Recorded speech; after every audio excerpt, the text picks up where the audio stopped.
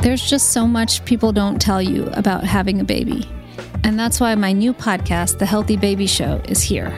I'm Shazi Visram, and I want to share what I wish I'd known the first time around.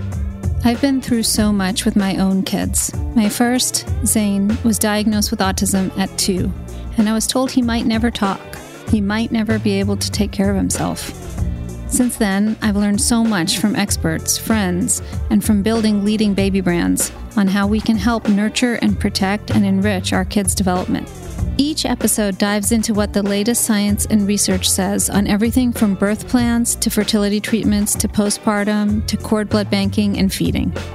You'll hear from experts like developmental pediatrician Dr. Stephen Cowan. Inflammation is the smoke detectors going off in our world. Mothers like Minnie Driver.